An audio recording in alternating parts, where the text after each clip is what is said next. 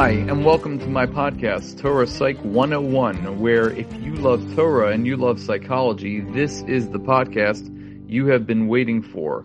I am your host, Dr. Jonathan Lassen. Let's get right into it.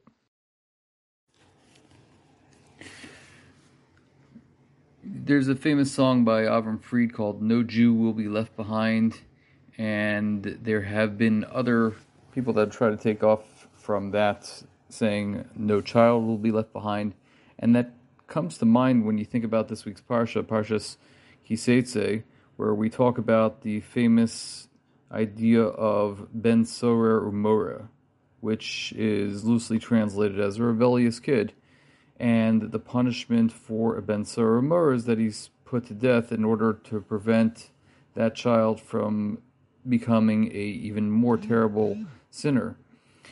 Now, it's mentioned, the Gemara talks about that Ben Sorer Umoreh is really just a theoretical concept, and it never actually happens, and never will happen, because it's so impossible to meet the criteria.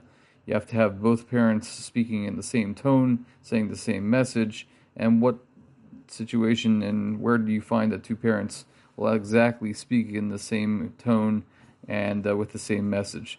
So what's the purpose of the Parsha? The Gemara explains that the Parsha is put in the Torah so that it could be a source of schar for anybody who plans to study this Parsha. It still seems kind of strange, because why would the Torah just make up an idea to give schar for people who learn Torah? We learn Torah for not just for the purpose of being mekabel schar. So there has to be a deeper meaning in what Chazal are telling us when it says lo hoya v'lo nivra, that it's never going to happen. So the idea is that a child is never a meaningless child.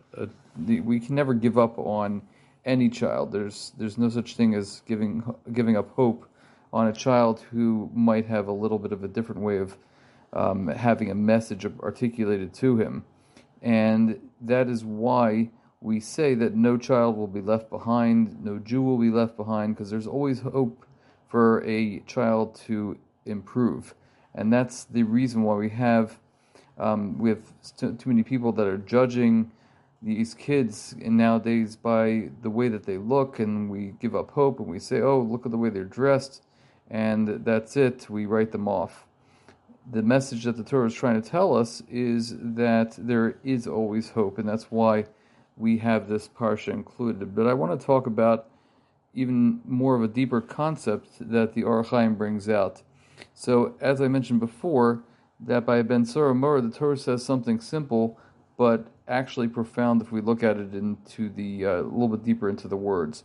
The Torah tells us that the child is a nenu shomea b'kol aviv v'kol imo, that he doesn't listen to the voices of his mother and his father. The wording seems kind of strange, because it should say the word eino as opposed to einenu. Why does it say eino? Eino would mean he does not listen.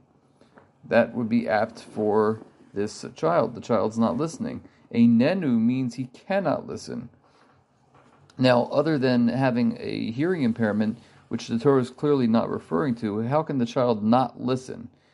Here we're saying that he cannot listen. Einenu means he cannot listen.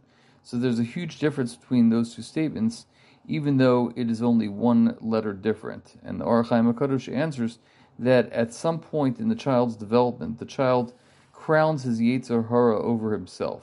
And this has to be a subconscious experience, as a child is usually unable to make correct choices while considering the consequences of his actions up until a certain age of maturation. And I believe that the Or HaChaim is therefore putting the onus on the parent to learn how to talk so that the child will listen. As we said before in many other podcasts, that children are naturally oppositional, meaning they need to be spoken in a way that is consistent. And this is why there are no real cases, according to most people, where a child is actually being punished for being rebellious to the Torah's point of a Ben Sorer Umoreh. The criteria are just too difficult and nearly possible to attain. So that is the lesson that we need to understand, how to talk so our children will listen. If we talk to them in a way that's benachas, and we decide to refrain from addressing a child when we're not in the good frame of mind. As I mention all the time, that you need to get the most level-headed person in the family to talk to that child who is acting in an oppositional or defiant way. And in that way, you can get through to any child. There's always a method to get through to every child. We know Chanoch Lenaro Al Pi Darko, and it certainly applies to this case and what we're talking about in our parsha of Ben Sora. So I wish everybody a wonderful Shabbos, a meaningful Shabbos, and a meaningful Elul.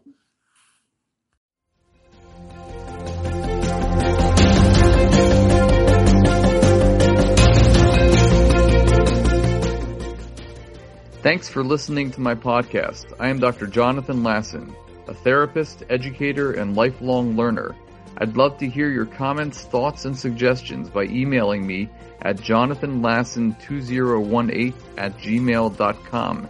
That's JONATHANLASSON 2018@gmail.com. I look forward to hearing from you and learning from you. I hope you enjoyed this podcast and are psyched for our next Torah Psych podcast.